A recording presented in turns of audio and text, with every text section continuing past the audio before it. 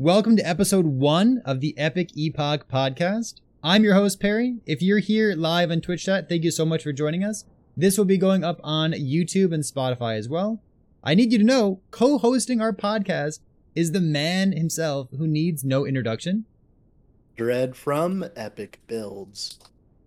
I wanted the long, drawn-out hello. Ooh. Listen, I am a little tired. I love watching YouTube videos of content creators on my stream. I love putting them at double speed. I love putting them at half speed. Just to find those gems out there. Like who sounds good when you slow them down that much? It's bullying. That's what I call it. It's low-key bullying. But listen, no, it's community building. It's community building, good. So this is episode 1 of our inaugural podcast here.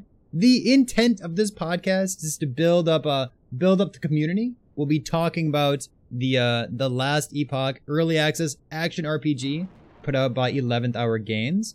We'll be talking about game design decisions, talking about builds that we're playing in game, things going on in the community, highlighting things that we think need to be highlighted, and just having the kind of conversations that we want to have. One of my favorite content creators out there says that if you're going to make content, make the kind of content that you want to watch. And when I'm done streaming for the day, when I'm done making my own YouTube videos, Dread, I don't know about you, I want to watch content. I want to watch somebody else play this video game. I want to go be the Twitch chatter watching somebody else play some stuff. So that's why we're here. That's what we're doing. Yeah, I've very many nights where I'm like working on stuff at like 3 a.m. I have no one to watch, so it would be nice. What we really like to have is maybe some extra like European streamers, maybe some Great Britain, some England, maybe some Germany streamers out there. Someone who's in a different time zone than me, just so I can fill out those morning hours. Now that I have like a little baby who's screaming half the day. I'm sure. All right, helps. so we have a lot to talk about. We got a nice little introduction here, but we are at the very beginning. So we are about 1 week into the patch 085, which it didn't bring any new masteries, it didn't bring multiplayer, but it did bring a bunch of new content. So we have 2 new dungeons, and then we also have a revamp of the arena, including Arena of Champions.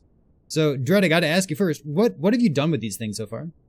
What have I done with these things? Well, the first few days was spent just chain running Arena of Champions because that was the only guaranteed way of getting keys because of the bugs. So I've done my fair share of Arena of Champions. Then when the keys started dropping again, I did my fair share of Soul Bastion as well. Of course, because like it's easy to get into the Soul Bastion because you just do it and you just clear the thing and you're good to go. It's not like Jurlo where you need a unique to do it beforehand, or like of course, the Arbor, where like you need gold to do it. So the Soul Bastion's really nice in that regard. So we have keys dropping now, but before that, before the key drop was fixed, like keys weren't dropping from bosses the way that they were supposed to. So for the first couple of days of this patch, people were having a hard time actually getting into the dungeons because they just didn't have access to them. Maybe one person had one key, and then everyone funneled into that person's stream just to see what the content looked like, at least visually speaking. So, for me, I did 1 or 2 Arena of Champions at the very beginning. I pretty much focus my arena and on the weekend races. Like I don't really do arena outside of that, but all of a sudden, if you're doing the Arena of Champions, you get some extra rewards with it as well. I feel like it might be a good way of like during one of these weekend races, like in a league start scenario, getting some early exalted items just in case you can like, get a nice helmet with some plus levels on it, get a nice weapon with some flat damage, something along those lines. What's your experience been in the Arena Champions? So Arena of Champions, it's very, very cool. I like everything around it. It's a little easier than I thought it was going to be. I thought it was going to be significantly harder, but this is also coming from the person that's been playing Bleed Shield Rush all this time, so I'm not really a good person to ask about the difficulty of said content.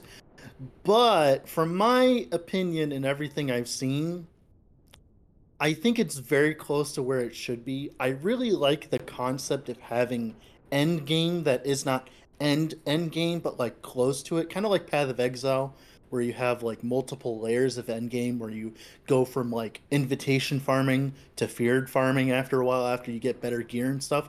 And Arena of Champions kind of like represents that, where it's like the thing you play before you do the actual end game. And of course that's, shown by the rewards that they drop. They're not the best rewards ever. They don't drop, obviously, but it's easier than doing like a T4 dungeon most of the time. My biggest problem is that's what I would want that content to be, is the content you farm to get into the new content. But the problem is they don't drop keys enough, in my opinion. uh Overall, in my experience, I barely got keys because, of course, you get the choice to get a key every single round, like every 4 rounds, right? And it was good. It just wasn't consistent enough. And I think that that's the niche that content could fill. Not just giving you like random exalteds. It could also just be the place you farm for keys. Like, for instance, you want to farm the Soulfire Bastion, but you don't have enough keys. Go do Arena of Champions, get a few rows of keys, and then go do Soulfire Bastion a little bit. Or, of course, you could always go into Monolith and kill some bosses. I think Arena of Champions could be that content. It's just right now it is not that content because obviously it doesn't drop enough keys to make that worthwhile. It's more of a kind of a side thing you can do currently. And one thing I really did not like about it is how it stopped the waves at 40 at tier 4. In my opinion, and I don't know about you, but if you're doing like T4 content, it should be some of the hardest content in the game, in my opinion, because that's the whole point. Like, I think T3, like T4, what it is right now for Arena of Champions should be T3. And then T4 should let you go to like higher waves and, of course, get more rewards. You get more, rows of keys, and you can make the fight much more difficult, but of course, much more rewarding. But of course, it'd be difficult, so you'd have to actually be playing a good build and do well in it as well, which I think is what should be the case. It's just right now it doesn't really fit that. Oh, you know what's coming to mind for me right now? Have you played the game Hades? You spend any time? Yeah, there? I've played Hades. I've So there's a moment in Hades, in the roguelike, where you're walking through the underworld and you come to like, I forget their names, but it's like Theseus and the bull or something like that, and you're fighting both these champions at the same time. Can we have that? Can we have like maybe instead of like with tier 1, 2, 3, 4, like give me tier 5. Give me all 3 of these people at the same time. Give me the Forge Guard guy, the rogue. Oh yeah, I could be into that. Okay, maybe some guaranteed key drops there as well. Well, they've actually talked about that. They've said that they've been wanting to add like Uber bosses and stuff like that, and I think that would be a very good way of adding that in, is having like a T5 of that. Because that's really all I'm asking, is for harder content for more rewards. Like, I like the Arena of Champions. I would like to be able to farm Arena of Champions and feel like as though I'm progressing my character in some way. And currently that's not the case. But as like an end game like situated player. But like when you're starting out, Arena of Champions is great because it just free exalteds. It helps you get keys for the other dungeons if you're trying to farm Soulfire Bastion. It does a lot of random stuff. It's like too random. Like, there's no quote unquote purpose. Yeah, it reminds me kind of reminds me of conversations that we've had in the past where like wanting Arena to tie into the rest of the game more. And now we have Arena of Champions, which is cool, but it still doesn't quite tie into the rest of the game. So in the past we've said like, hey, if you can do, 300 waves in the arena, just set my corruption on all of my monoliths to 200. Just like bada bing, bada boom, right? It happens just like that. So having the Arena of Champions fill the niche of allowing you to make marked progress towards something else in the end game, like giving you keys, like you were just saying, that seems like a great niche for it to fill. We just need to, actually make it happen. Yeah, I think part of the problem with that as well is I think the current content for the Arena of Champions isn't rewarding enough for how much time you put into it.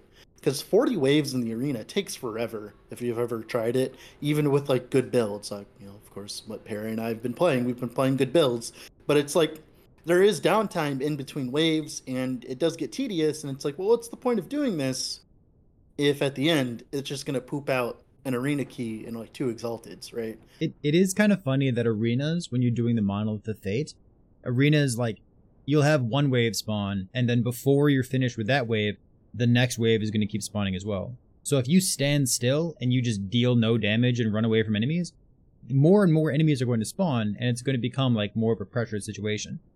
But in the actual arena, that doesn't happen. You can be at wave 22, or like, I guess 222, and you'll have 2 monsters alive, and if you slowly walk away from those 2 monsters, nothing else is going to spawn. They're just going to be like 2 monsters.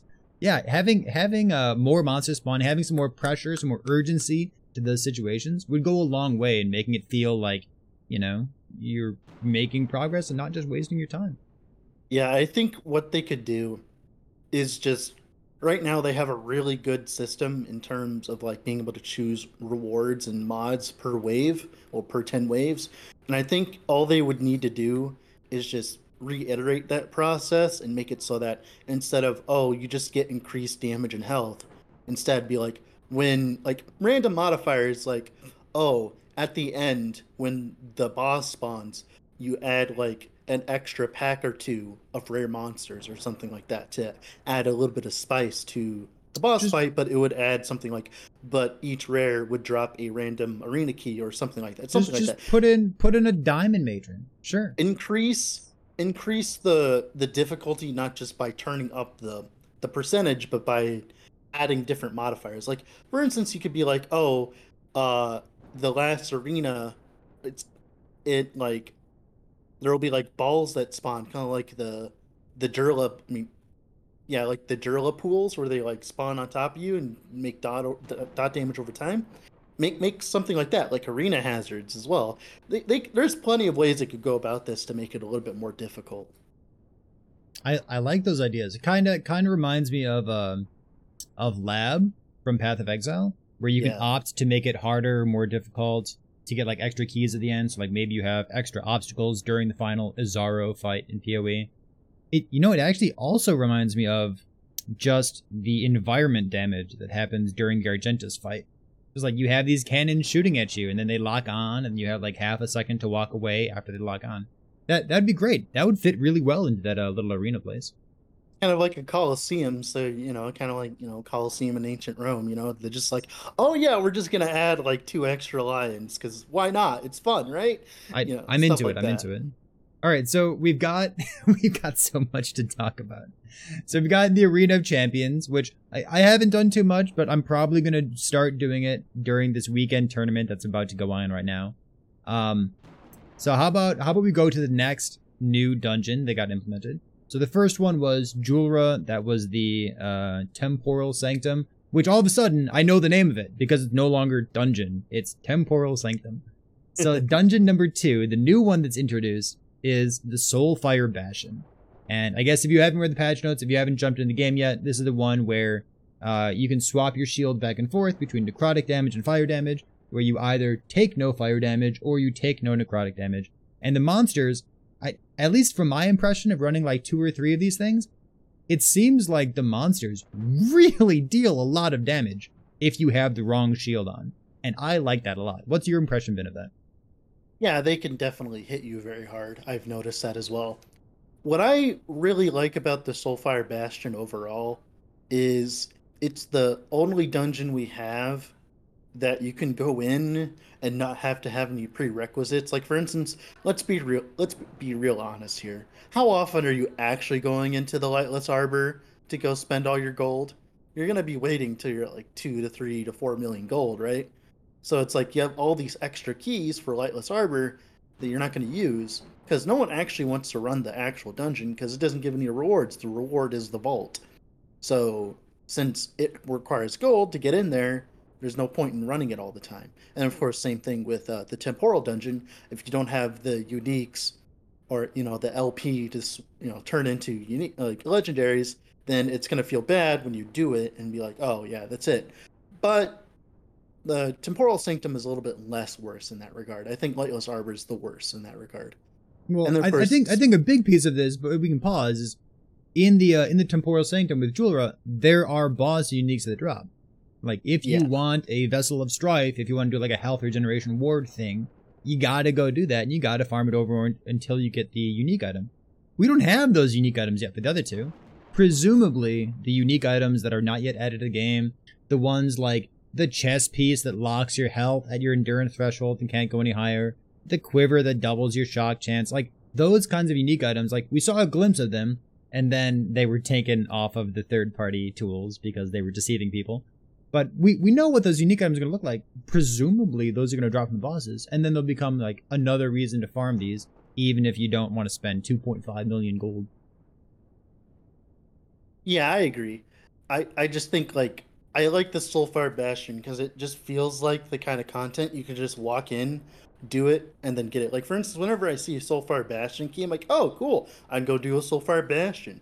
And but then like when I drop like the Lightless Arbor, I'm like, oh yeah, I'm just gonna throw that in my stash, and it's gonna waste there until I eventually get enough gold to do it, right? And that's kind of like what I like about it specifically is that it's just the nature of just being able to do it when you want to and not have to have prerequisites. As a It's all hardcore, self-contained. it's okay. Go ahead. So as a hardcore player who doesn't really do tier 4 content too often, because oftentimes there's not a reason for it, in my opinion. How is tier 4? I guess we'll stay with Soulfire Bastion right now. How is the tier 4 rewards for Soulfire Bastion felt? Do they feel noticeably better than like tier 2 or tier 3? So the rewards, technically, if we're gonna be technical, aren't technically better. Like just what he offers. Like he'll offer exalteds with LP, with like forging potential. I think he'll offer more in general in T4, and I think you can get more like embers. But what I really like the difference between T1 to T4, because each tier are just as good as the other one. It's just the doors are different. The doors and their modifiers are different, right? The door modifiers. That's like my favorite part about the Soulfire Bastion is like instead of just having like, oh, enemies drop exalted whatever, it's more like, oh, instead whenever you're gambling in the Soulfire Bastion, whenever you're gambling there, there's a chance, there's a percentage chance that when you gamble an exalted item, there's a chance that like the forging potential rolls at the high value, right? Or there's a chance that the first unique that you gamble has LP on it, or stuff like that. That's how the rewards scale by having better doors. Like for instance, in tier one, you can have like, oh, there's a chance that an exalted item will have a tier one sealed modifier on it. Well, T4 will have be like T5 sealed modifier. It is the only place in the game currently that you can find T5 sealed modifiers now. The Soulfire Bastion, Which which is is really awesome. cool. Totally Yeah, awesome, by the way. I like that a lot. and that won't matter now because solo whatever everyone's on solo. But like when trade comes, and if it's actual trade, that will matter a lot because that's your ticket, your big ticket, like your money ticket is like getting an exalted item with like a T5 sealed modifier that's good, and then getting an exalted modifier that's also good, right? And Like, on the right base, and has, yeah, some good modifiers on it. Yeah. yeah. And Okay, that's okay. like the problem right now with the Soulfire Bastion. I've seen a lot of people talk about, oh, I don't like the Soulfire Bastion because its rewards are bad. And it's partly because you need to be able to manipulate the doors. Like you need to choose the right modifiers for the doors, right? Because if you do it wrong, because what I like about the Soulfire Bastion is if you do it insanely wrong with the doors, choosing the wrong doors and whatever, and gambling the wrong way, you'll exit with nothing. But if you do it right, you'll end up having insane pieces of gear out of it. So there's a little bit of skill in that regard as well, which I really like. Okay. So let's start transitioning over to the third dungeon in the game. So we talked about like Jewel Row was the first one that was in the game previously. We have Soulfire Bastion, and we touched briefly on the Arena of Champions. So the other new piece of endgame content that was added is the Lightless Arbor, which has a pretty cool mechanic. You have this like little light that sits on your character. Kind of feels like Delve League from Path of Exile. It confuses me constantly because in Delve League, you take increased damage when you are in the In the darkness, dark. but in Lightless Arbor, the monsters deal increased damage if they're in the dark. So like it's like slightly different, and it messes me up in the brain all the time. In any case, before we talk about like the mechanics of the boss and whatnot, I want to have this like nice smooth transition from the rewards of Soulfire Bastion into the rewards of the Lightless Arbor. Because the Lightless Arbor, we've seen people spend, 1, 2, 5, 10, 20 million gold trying to get like the biggest loot explosion possible. So for me, because I'm always comparing things like, okay, what happens at a tier 1 dungeon? What happens at a tier 3 or 4 dungeon? Is it worth doing tier 4? That's always on my mind as a hardcore player. When I've done the Lightless Arbor on like tier 2 or tier 3, the rewards seem absolutely insane for the amount of difficulty that I had to overcome in order to get there. Tier 4, if you're doing the Lightless Arbor tier 4, you can gamble a bunch of gold and you could get tier 7 modifiers on your gear. So the tier 7 modifiers on the Exalted gear are locked behind tier 4. But other than that, you can get some absolutely insane loot that just only has tier 6 by doing a tier 2 dungeon, which is like an incredibly low amount of risk for hardcore. I don't know. What's your experience been in Lightless Arbor? I actually haven't done Lightless Arbor much. I did it once. I did like tier 4 once with the Shield Rush build. I put in 2 million gold and I got like 16 Glyphs of Despair. So far it's been pretty good for me. But like, yeah, my thing with Lightless Arbor, I think, is the keys don't need to drop that much. You don't end up doing the content enough for the keys to matter, if that makes sense. Like I would like the Lightless Arbor key to be rare, so that like when you're saving up, like you're just on the side, you're like saving up gold, you're like playing the game like normal, and then bam, a Lightless Arbor key shows up. Oh, I've been saving all this gold, time to go do it. Right now, if a Lightless Arbor key, shows up, I'm just like, oh, I'll just throw it in my stash. I'll never use it anyways. Mm-hmm. And I think I don't like that. I don't know about you. I don't like that the Lightless Arbor is the dungeon that you just ignore until, oh, I have enough gold now, let's go do it. Now, I would like the doors. So the dungeon tiers, the 1 through 4, I haven't done it as much, but I know the dungeon doors have like special modifiers on them, like the first 4 Do you mean the tiers dungeon doors, or do you mean like when you're choosing your loot in the vault? Oh no, I mean like the actual doors. The doors themselves. Okay, gotcha. Yeah. I wish that like you could spend like what Chris is saying. I wish you could spend extra keys instead of just gold. Like for instance, if I had like 5 keys, I could spend. So the way it would work is you can either spend, you know how like you have start out with a chest and you can add more chests? Maybe make the value, like the amount, either gold to buy a chest for your room or like a key, so that we can use all these excess keys that are just laying around that no one will ever use, right? Because I think I don't like that they drop so much, but they're so useless because you only ever use one. Like what? How many hours? Like how many hours do you think it's gonna take in terms of endgame grinding to go open like a dungeon with like 2 million gold at least, right? I mean, 2 million gold is like, for me, maybe like a week of play. Like, yeah, it's definitely less than a week of play, but maybe for like a person who plays a little bit less than me, but like it's still, if you have one character. But if you compare that to Temporal Dungeon, though, Temporal Dungeon's fine because the Exalted drops, and of course her uniques are good. And of course, I think if they were to balance this without fixing the key drop rate and all that, they would have to make the Lightless Arbor uniques rare, but very, very powerful. Like that chest, it gives you like 40 regen per second and all that. I really do think that in combination with the relic is going to be very strong. But that's the problem though, is like the uniques are going to have to be very strong and very rare. And from what we've seen, like they're pretty strong, but they're not strong enough to like merit farming the dungeon so much to like get it right. This is, so we talked about like the rewards for the Lightless Arbor. Can we talk about the boss of Lightless Arbor? It's a pretty notable boss, right? It's like I think it's the first thing in the game that you can't one shot it. It doesn't take damage. You need to spend at least the first phase, anyways. Yeah, exactly. So like you need to spend at least X amount of time, engaging with the boss mechanic, using the light to avoid stuff, to not take damage, to not die by accident when you're playing in hardcore. But like, you need to actually engage with it. You can't just have enough damage and kill the thing. So what's been your experience on the tier 4 boss? It's kind of spooky to me, honestly. I like the mechanics of the T4 boss.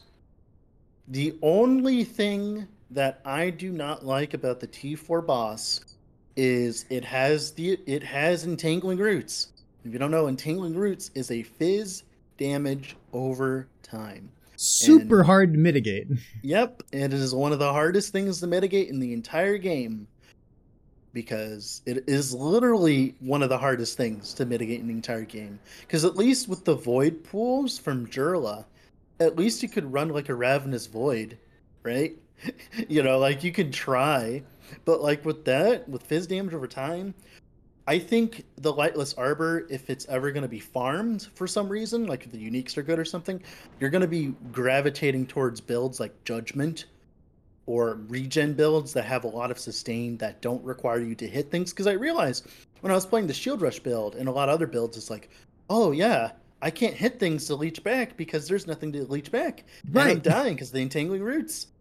And it's like, oh yeah, this sucks. I'm like, okay, this is gonna have to take a completely different build to do it. And thank God that like the content isn't really like required to play the game, because otherwise you'd have to play that kind of build for this kind of content. It's interesting. It's definitely a rough place to be. Yeah, I like it. I love it, and I think that the reward and the boss scales appropriately. Like I think I like the idea of the boss being like that. It's just like I said, it's everything around it in terms of the gold stuff. Like I think that the dungeon itself going up to the boss should be like, I don't know, some kind of gold farm. Not like an insane amount, right? Like it shouldn't be insane and like ridiculous. But I think you should be able to farm gold in the dungeon. And, like in the depths, like whenever you kill one of those amber elementals, you get like a big chunk of gold, stuff like that. So like they're made out of amber. Amber is kind of like gold too, sure. Yeah. What that would do, it would make the Lightless Arbor like a bit more self-contained, which is not necessarily a good thing, but that is what it would do.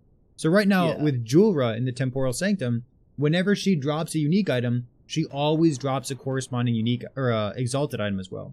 So we don't really have a good way of farming, I guess, before the Soulfire Bastion, one patch ago. We didn't really have a good way of farming exalted gloves. So if you wanted to farm exalted gloves, what you do is you would farm like tier 3? You'd farm tier 3 Julra, and then whenever she drops her gloves, she would drop you one pair of exalted gloves to go along with it. And that's how you would farm your exalted gloves. So it's kind of self-contained in that way.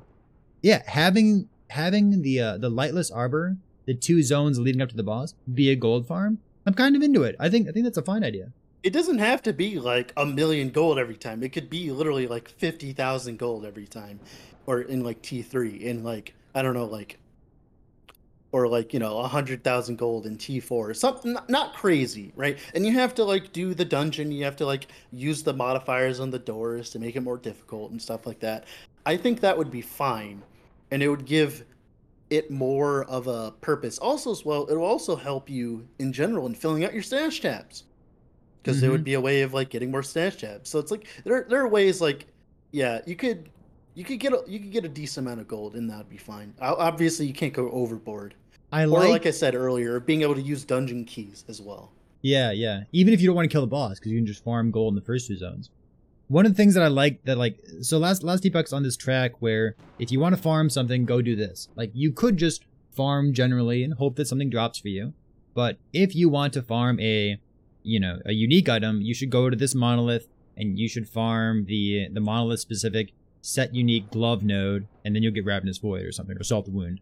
And if you want to farm exalted items, you should go to Temporal Sanctum, because exalted items drop all the time there. If you want to farm sealed items, go to Soulfire Bastion. If you want to farm X, Y, or Z, you go to this place, right? So I like the idea that monoliths are kind of this generalist thing, and if you want unique items, maybe you go to the Soulfire Bastion. If you want gold, you could farm the Monolith of Fate, or you could farm gold specifically in the Lightless Arbor. I think there's room for that. in Last Epoch to have like a gold specific place to farm over there. I don't mind that. I don't mind that idea at all. I like it. Yeah, or they could, make T4 Arena champions, maybe drop gold as rewards too. That would be cool. That would be fun. Now Actually, you're just that makes crazy sense. talking. Wait, Now that you're makes crazy sense talking. though. Wait, no, that makes sense. You're in a Coliseum and you win, you get a bunch of gold as your payment. Well, who's gonna pay you? The Wangari? The goat people? They're gonna throw money at you? What they had. No, Oh. what the champion had. It's their store, not yours, like their hoard. I don't know. All right, so I'm throwing stuff at the wall here. no, I like it. I want to move on to the next topic, but I'm going to revisit something real quick. So we talked about, I guess I briefly mentioned in the Soulfire Bastion that when you don't have your fire shield up, the monsters in the Soulfire Bastion deal a ton of fire damage. And like, you can swap back and forth and you can literally take no damage. It's worth noting that the developers did say that the reason that Julra is so punishing in the Temporal Sanctum is, quote unquote, she is designed in such a way that players can literally take no damage by swapping back and forth. In reality, that's kind of rough because every time you swap back and forth, she chases you and you get void pools and it becomes kind of a cluster really, really quickly. Oh, but they also did fix that bug too, where like you could swap over before she could put a pool they as said well. that's a bug, but it still hasn't been fixed, right? Yeah.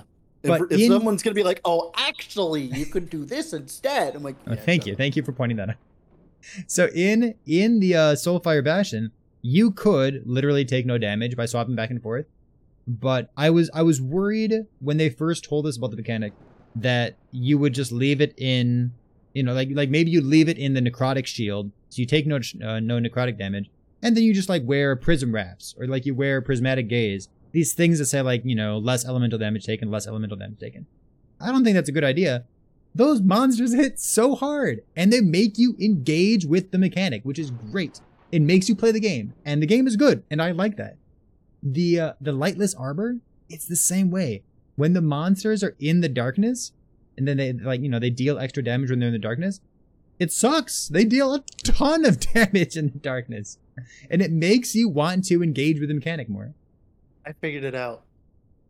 Make it so that the more amber you end the floor with, you get gold. So like for instance, if you end the T4 one with like 100 amber or whatever, you get like 1,000. You get like 10,000 gold or whatever. It's proportionate to how much amber you keep, so that you're benefited for keeping your amber full for being at the end, and then you get like, I don't know, like 20,000 gold per run. I don't know. It's like something like that. Sure, I don't mind that at all. One thing that's really goofy, and I feel like it's one of those moments that a new player needs to figure out. You're so used to like in Path of Exile, for example, you pick up your blue items and you vendor them for transmutation shards. You pick up your unique items and you vendor them for alchemy shards, and like that's kind of how you get started at the beginning of a league or in SSF or something. In Last Epoch, it is useless to vendor items. That here's my staff that vendors for 5 gold. Like, just toss it on the ground. It's not even worth your time. Yeah, it isn't. Yeah, having a new way to get gold, having like a more specific way of getting gold, I don't mind that. We should say, technically, there was a buff this patch. Some people have anecdotal evidence that it is working. Some people are pushing much more corruption, and it is not working. And some people are much higher corruption is working. So technically, in patch 085 in Last Epoch, if you're pushing beyond 140 corruption, which is pretty early on in your empowered pushes, you will be getting more gold every time that you visit those gold nodes. So slightly less beforehand. At 140, you should be getting more. And then I've heard people who are like, 400 or 500 corruption, and they really feel like they're getting a lot of gold out of those gold nodes. So that's nice. Before this patch, you were getting like 10k per gold node, and it did not care what corruption you were. As long as you were an empowered monolith, it did not care. Now I'm curious. I'm doing it right now. I'm going in game, and I'm going to go do one of those gold nodes, and we'll get back to that. Sure. All right, you got it. Let's talk about something that I guess we've kind of mentioned it a couple times, and maybe if you're paying attention, like on the audio or here in Twitch chat, maybe you've heard us say this, and we kind of breezed past it, but I really want to call it out. Bleed Shield Rush is not often a combination of words that you just blow on by and you're like, yeah, obviously bleed shield rush, and this is the build I'm playing. Bleed shield rush. Can we talk about bleed shield rush for a second? So you and I know you're running an echo real quick, so I'm just gonna talk for a moment. You and I had some brainstorming going on. So I had someone pop into my Twitch chat. I do a thing where people can redeem channel points in order to encourage me to play a build. And somebody wanted me to play Frostbite Shield Rush, like a ward-based thing with Frostbite Shackles and ward retention. And it's like, okay, so we had to think about this. And I talked with a person in chat. And it's like, okay, well, does this have to be a Frostbite build? Could we do this as like Bleed or Ignite? Because those have a little bit more support when you're playing a Sentinel build. So we got the Morditis' Reach out of the build. We got the Frostbite Shackles out of the build. And we started thinking about, okay, so we have to sacrifice life to use Shield Rush with no cooldown. So if we're sacrificing life, we want a bunch of Leech. All the more multipliers in Shield Rush are generic more multipliers, the non-hit based, which means we can do an ailment. Maybe we can do like Bleed or something. Bleed gives us Valdier's Chalice. Very poorly, by the way. Valdier's Chalice has a ton of sustain built into it. So we started brainstorming, like, what would a Bleed Shield Rush character look like? And it turns out it slaps. It is so much fun to play. I think Go ahead. In my 2 years of playing, it has to be one of the most fun builds I've ever played. Yeah, like it does good damage. You know, it does 300,000 damage with some gear. If you want to meme it up, you can go higher than that.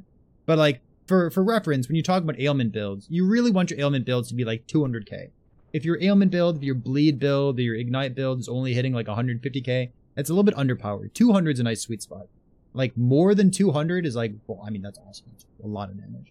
Poison obviously is not part of the conversation because poison damage on the dummy inflates itself. So poison, you want your numbers to be much higher. But for a non-stacking ailment like that, it's a good place to be. So 300k damage, bleed, shield rush, whether you're using a shield or using a two-hander as a forge guard, it's extremely satisfying to play. It feels like a pinball wizard, just like jumping all over the place. What Nick said is correct as well. Nick said Bleed Shield Rush is the fast track road to Carpal Tunnel, and I had to take a break from the build because of that. It's a lot of clicking. Optimal play requires a lot of clicking. I think Bleed Shield Rush would be a crazy popular build if the mana refund mechanic worked every single time. It works most of the time, but if you're not careful, sometimes it doesn't work, and sometimes you gotta like hold your mouse right on top of your character and click right there really fast in order to make it actually work. If the mana refund mechanic were flawless, I think that would be like one of the most popular builds in the game. It is crazy fun to play. It also strikes me as like one of those iconic builds, right? Like even if you're not playing even if you're not playing Last Epoch, you probably know like, oh, like the Poison Lich build. Like that's one of those iconic builds. Everyone knows what that looks like. Or you know what, EQ Werebear looks like. It's very visually impressive. Lots of explosions. You might know what Bow Mage looks like because it's kind of this cast on crit icicle thing. And it reminds you of Path of Exile, right?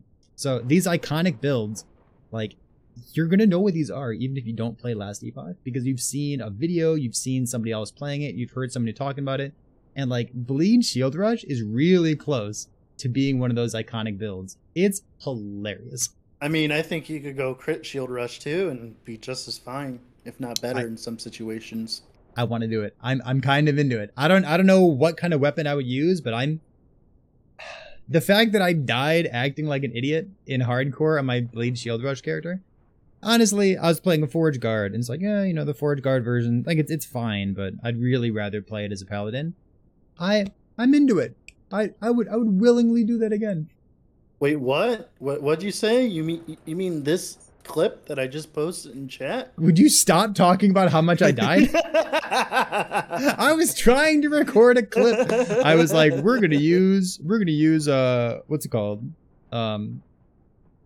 Rebuke, and we're gonna tank this damage, and then we're not gonna get hit and dead. It's like, oh, entangling roots. Oh, mechanics happen. That's physical damage over time. Oh, I'm standing in darkness. Oh, yeah. Shit. I like the boss fight. I think it's a really good designed boss fight. Like other people don't like it, and I'm like, I think the only reason other people don't like it is because it's really dark in there. You can't see what's going on. Like you don't see the little wave of entangling roots kill you. You know. Well, so fun fact, if you die to it, then the text shows up on the screen and says you died to entangling roots. So like say, big brain play right there. Hardcore friendly strategy over here. Ah, sure. I don't know, like during the Lightless Arbor boss fight, are you supposed to put your light on the boss so that the boss deals less damage? Is that a thing? No, so the way it works is you need to be in the light. If you're in the light, you will take less damage from the boss. That's not what Like, it if the says light is though. on It says enemies that are highlighted deal less damage. That was from my case. I was able to tank it pretty easily when you like actually have the light on you in T4. Yeah, you kind of just stand. Yeah, you kind of just do what Lizard's saying. You kind of just stand still. Okay, I'm gonna have to go jump back in there in softcore and make sure that I know like the solid way of doing this. Like I said, the only problem I ever had with dealing with T4 is just the stupid entangling roots. Because like if you're playing the wrong build, though, it can actually kill you. Because if you're playing like a Titan Heart builder or something, it's gonna kill you. Like, But no yeah, what regen, Lizard said, just there are bam. some blind spots. Okay, so we're gonna have to do something like that. I'm going down my list of our conversation Oh, pieces let's talk here. about Ravenous Void. Let's talk about Ravenous Void. I wanted to make sure that like, okay, so we got our week 1 podcast here. We've been playing with the new patch for about 7 days now, and we've had not drama per se, but we've had some things that have like, you know, got nerfed and then got unnerfed, or the key drop rate was kind of funky and then, you know, it got changed, or like this happened and then it got changed within like 2 or 3 days. So Ravenous Void is one of those things. You want to walk us through it? So Ravenous Void used to just be one of, if not the best item in the game currently. It was our Mage Blood or our Headhunter. It was literally the best item in the game. And the devs didn't really like how it was being utilized because it's literally just slap it on and you get all that DR. But the problem is, it's supposed to be that chase item. It's supposed to be that strong, right? Now, when they nerfed it and they changed it, I think they still thought it would be like that. They thought that turning your Fizz to Void would still be strong.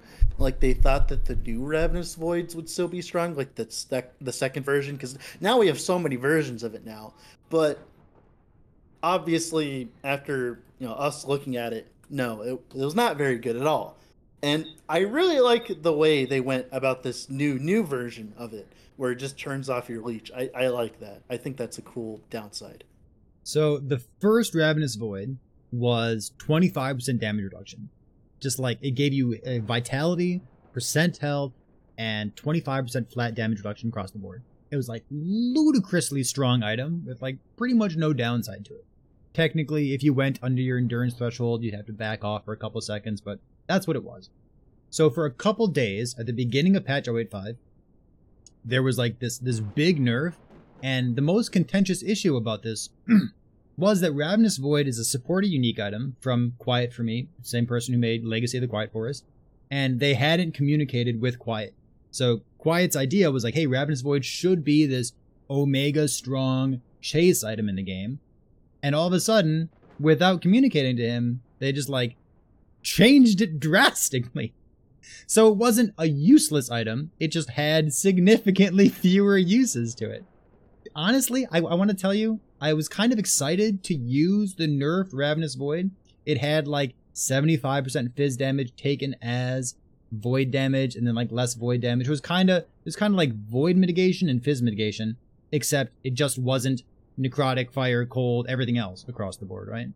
So my idea was to use it along with like an Ashen Crown for a ton of physical mitigation, because then you have fizz taken as fire, fizz taken as void. You could also use it with like Ravenous Void plus a Grimoire, because Grimoire would give you less physical damage taken, less void damage taken. So it kind of doubles down on making you tanky when you click your potion. I thought that was kind of cool. It's significantly more niche, but I don't know, this is kind of neat. I'd still use it. So after those couple days were up, I asked Quiet, and I see Quiet is in Twitch chat right now as well, so I hope he doesn't mind me telling the story on his behalf. But apparently Quiet reached out. There's some community members who wanted to make this known, And after Quiet was working with the developers, they reestablished Ravenous Void to what it is right now. So it doesn't have the same kind of, void physical mitigation, void taking this fizz. It used to be like 75 or 85, something like that, but now it's back to like 10% or so. So the current state of Ravenous Void is it's back to being just this generically very strong item. It has vitality, it has percent health, it's an insane pair of gloves, and then it has like 15% generic damage mitigation across the board. Instead so of it's not 25%. The first version. Yeah, so it's down to 15%. It's still an insane item, but I guess I don't really want to use it with a Grimoire. Don't really want to use it with an Ashen Crown. Not for any particular reason. I mean, I would, but it doesn't have that spicy synergy anymore. So it's interesting. It's interesting to see, like, they made this change without talking to the community member whose unique item this was. And then there was some community pushback and these things happen. So what I will say is I like that we still have this incredibly chase item in the game, because I like chase items too. I'm surprised that they made the change without talking to the community member whose item it was, but I like that it had a good resolution to it. I like that they still very quickly made it right as soon as it was a problem that was brought up to them. And that's actually something EHG has been very good at, is like whenever there is a problem brought up to them, sure, they might not always see the problem, but when the problem is brought up to them, they fix it. Like, for instance, Gaspar's Insight. We brought it up to them like, oh, fix next patch. Oh, like Erasing Strike is literally erasing Jurla's loot when she dies. She no longer drops items. Yeah, it was fixed next patch. Well, it was literally erasing the loot. But yeah, like, they've been very good on that regard in terms of communication and stuff. Like, when they do make a mistake, they are very quick to fix it when it is pointed out. And I think, in like what Quiet was saying, sometimes it is even better sometimes because the 30% when it doubles and stuff. And I think the downside of the gloves and the upside are much closer together to the point where it makes sense. I do understand why the old version was nerfed, because it was just OP for the sake of being OP. Yeah, it was literally just OP for the sake of it being OP. And it's like, don't get me wrong, that's a cool idea, but this, like, there needs to be some kind of balance in the game, and the new gloves very well mimic that ideology. The new gloves, when you drop below your endurance threshold, the damage mitigation doubles for seconds, and then it turns on something called like Mimic Feast, and it disables your ability to leech health, which is awesome. Now it can just be cleansed, but you can just cleanse it. You just use a cleanse belt. That's a different problem with the cleanse belt. The cleanse belt shouldn't exist, in my opinion. It's like, it invalidates all the other uses of cleanse in the game. You're gonna have to do the very strange, like not programmed. So when you go on low health, chat, make sure that you use a potion. I know you weren't going to anyways, but now you should use a potion. It's very important because you got to cleanse the stupid leeching. We're talking about what we're talking about. Quiet is we're talking about how like cleanse belt pretty much invalidates every other form of cleanse, like on Warcry, on Holy Aura, all of these ways. Like, for instance, if cleanse belt didn't exist, be like, oh, Ravenous Void.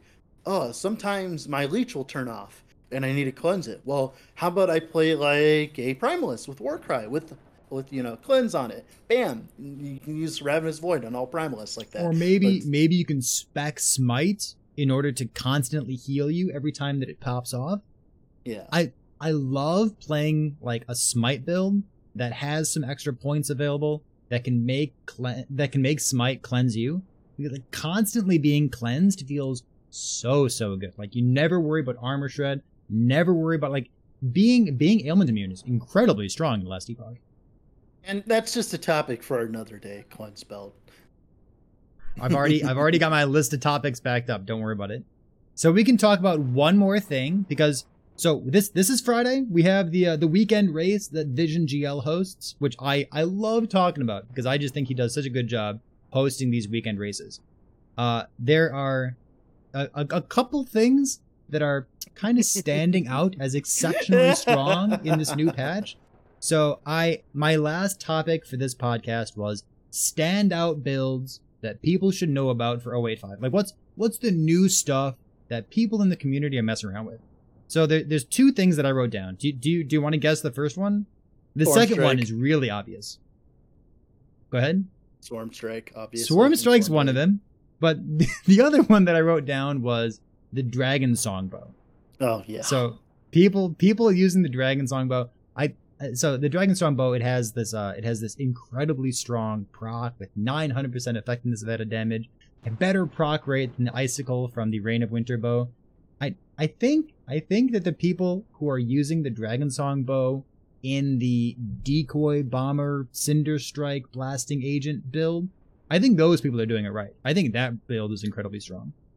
But trying to build around the Dragon Song proc and having the proc be your primary source of damage, I think that's a mistake. I've heard a lot of people are underwhelmed about that. Perry. I haven't even gotten that far because the game lags too much when I am procking it. That's because you're procking it too much. Have you considered playing a worse? No, play a worse build. I think you'll have a better time. I'm just not supposed to play it the right way, huh? So the Dragon Song bow is like, it's one of the like new spicy things people are working on. So the second thing, let's spend a couple minutes talking about this because it's the first thing that you rolled your eyes about, and I might be playing this build this weekend for the tournament. So the second build is Swarm Strike. Can you walk us through Swarm Strike real quick? What changed with this thing? All right. So back in the day, Locust Swarm, the ability that is proc by Swarm Strike when you consume some locusts, it used to only give you 12 fizz, 12 poison flat, and then increased area per locust consumed. And it had a 4-second duration, and you could make it 8 seconds with the tree with a bunch of points, and Swarm Blade sucks with points because it's point starved. And of course, extra 4 on Werebear. You could play it before, and as strong as it is now, you could have played it back in the day.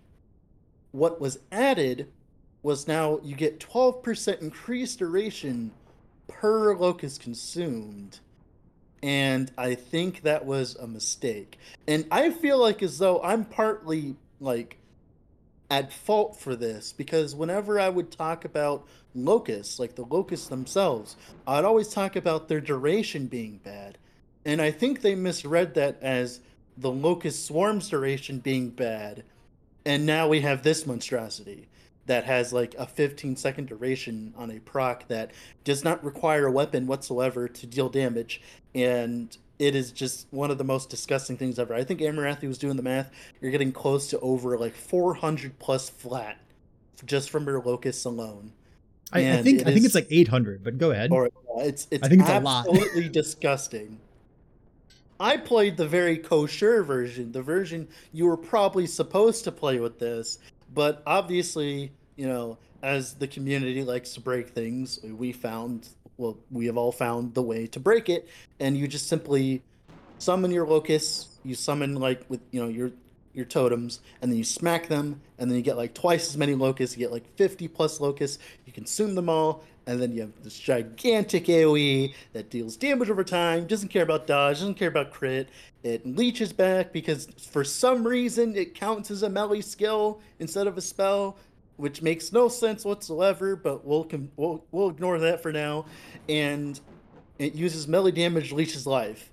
And it is just a better, like, it's like as if you have a bleeding heart without having a bleeding heart, because Primalist has melee leech percentage globally, not on hits, but globally on his tree. And then you combine that with the 20% plus on a two-hander you can get, 20% melee damage leeches life, because guess what? You don't need a good weapon, you just need something to leech on it, and you have close to like 40% damage leech from this gigantic AoE that has an insane amount of flat.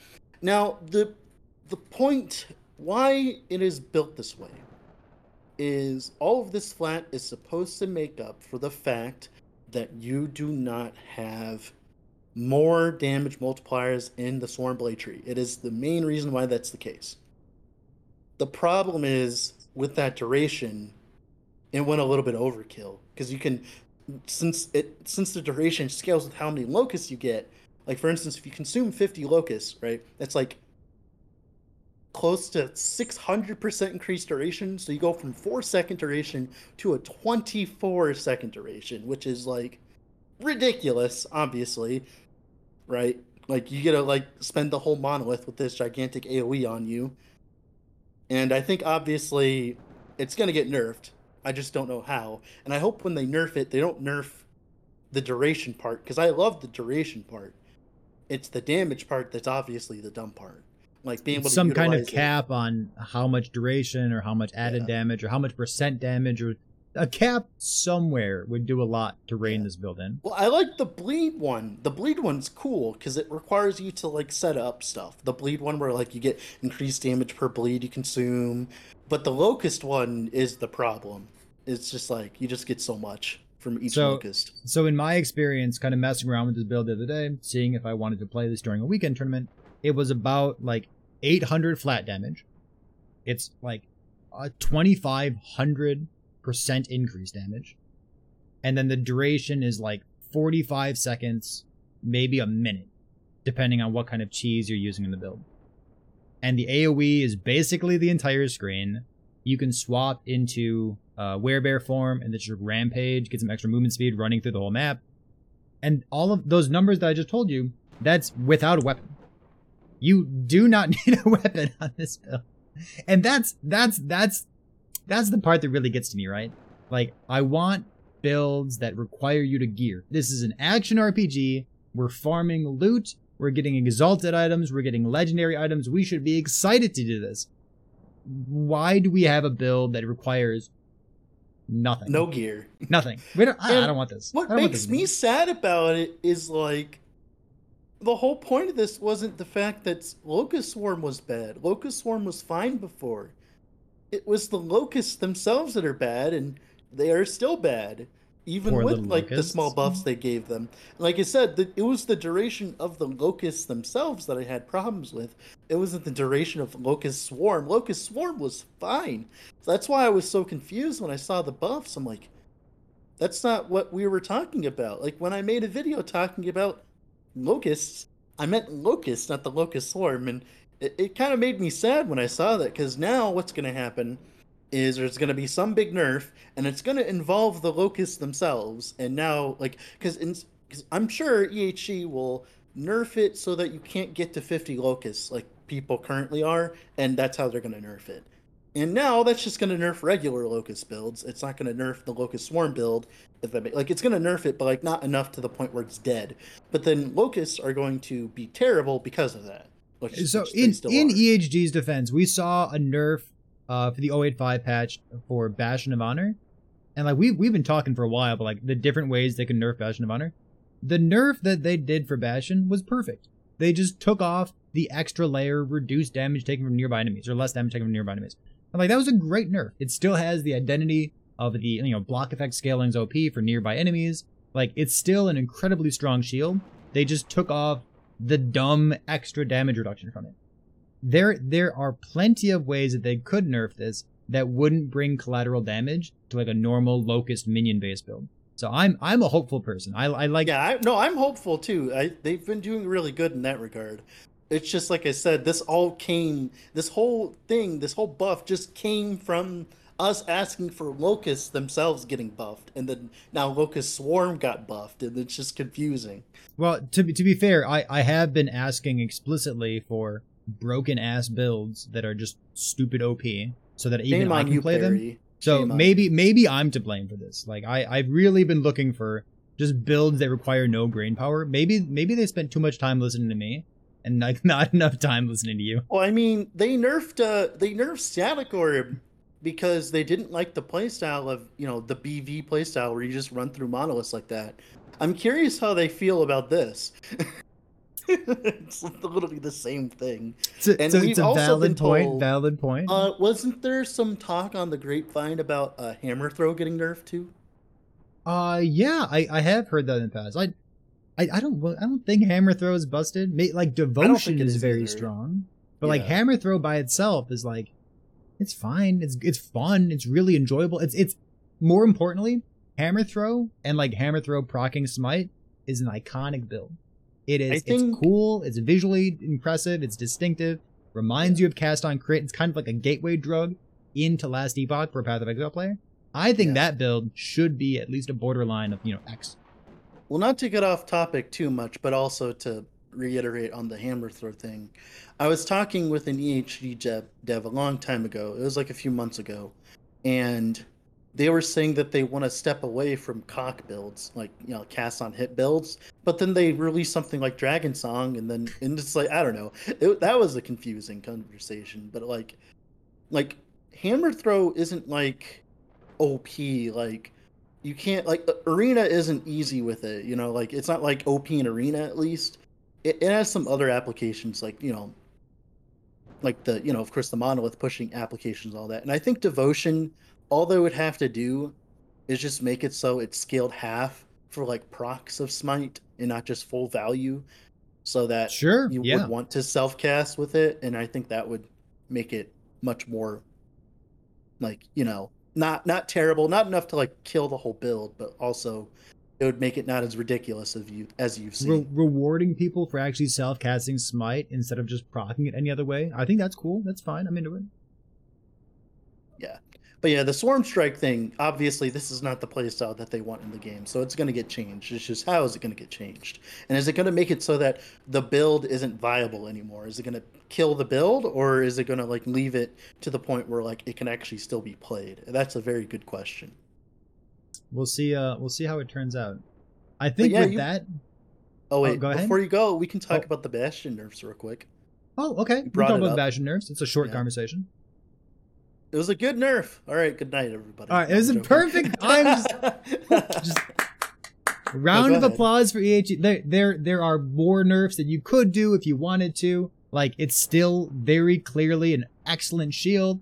It still kind of bullies other shields out of the way because it is so strong. But, like, maybe there's a build out there that doesn't want to use a Bastion. Maybe you want to use like a normal Iron Glass shield to get like a higher block value against distance enemies. So it's a step in the right direction. It's probably enough. Maybe you could do more. You could do something to change the block effect formula to make it so that you don't have quite so much damage reduction with a Bastion using just the Bastion and the blessing from Herod. Maybe you could encourage people to build more block effect on their gloves and their 2 ring suffixes as well. Maybe you could buff those values and change the formula. Like, there are other things you could do if you wanted to block, or if you wanted to balance Bastion in that way. However, the change they made in 085, Bastion is still excellent. It's less dumb than it used to be. This was a great change for the game.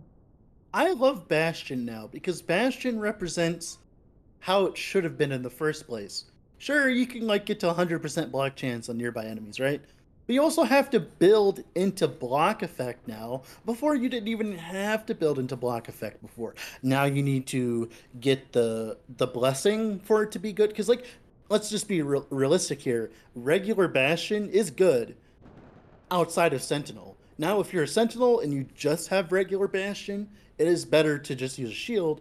But now you can invest into that block effect and make it feel good. And, like, I think that should be the case. Like, I really like the way Bastion is now, where you have to invest into it to make it the best it's going to be. Before, you just slap it on and it's good to go. Honestly, one of the things that I liked about Bastion really early on is, like, if you don't know about block chance and block effect and how block effect is damage reduction and like how those values scale, like if you never looked up the chart of how those numbers look, when you put on a Bastion for the first time, you're like, oh, this is busted.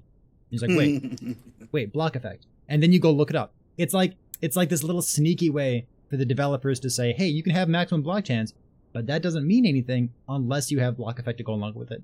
So it's kind of like this OP item. It's iconic. People know what it is, but it also kind of teaches new players, like, hey, block effect is this thing. Here's why it matters. Go look it up.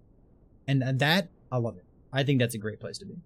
Yeah, and I like the thing with Bastion, what I like about it as well is, now that it's much harder to get LP on it as well, a very well-geared Paladin or Forge Guard or whatever with a good shield could definitely outscale a Bastion in terms of defenses. Because if you haven't noticed, they have been introducing quickly a lot of ranged enemies that are really dumb.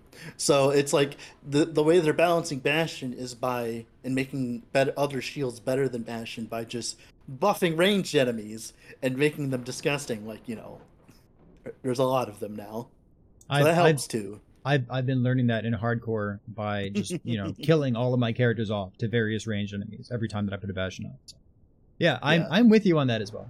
I like it. So I think that's how it should be balanced around. Is the game should be balanced around. If this episode 1 is anything to indicate the future of the podcast, I'm gonna have so much fun cutting you off so that we don't go to the 3-hour mark with these conversations.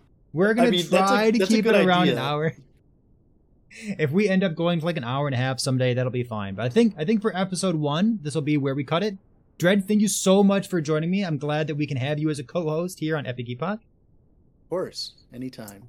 And then for you joining us here in Twitch Chat Live, you should know that we're also going to be putting these up on Spotify once we get those episodes done. These will be going up on YouTube as well. These will be found on Dread's YouTube channel, on Epic Builds, on a separate playlist, so you can all find them in the same place. And I think that's going to be about it for the night. Thank you so much for being here. I appreciate it. And then for all of us here at Epic Epoch, have a good night.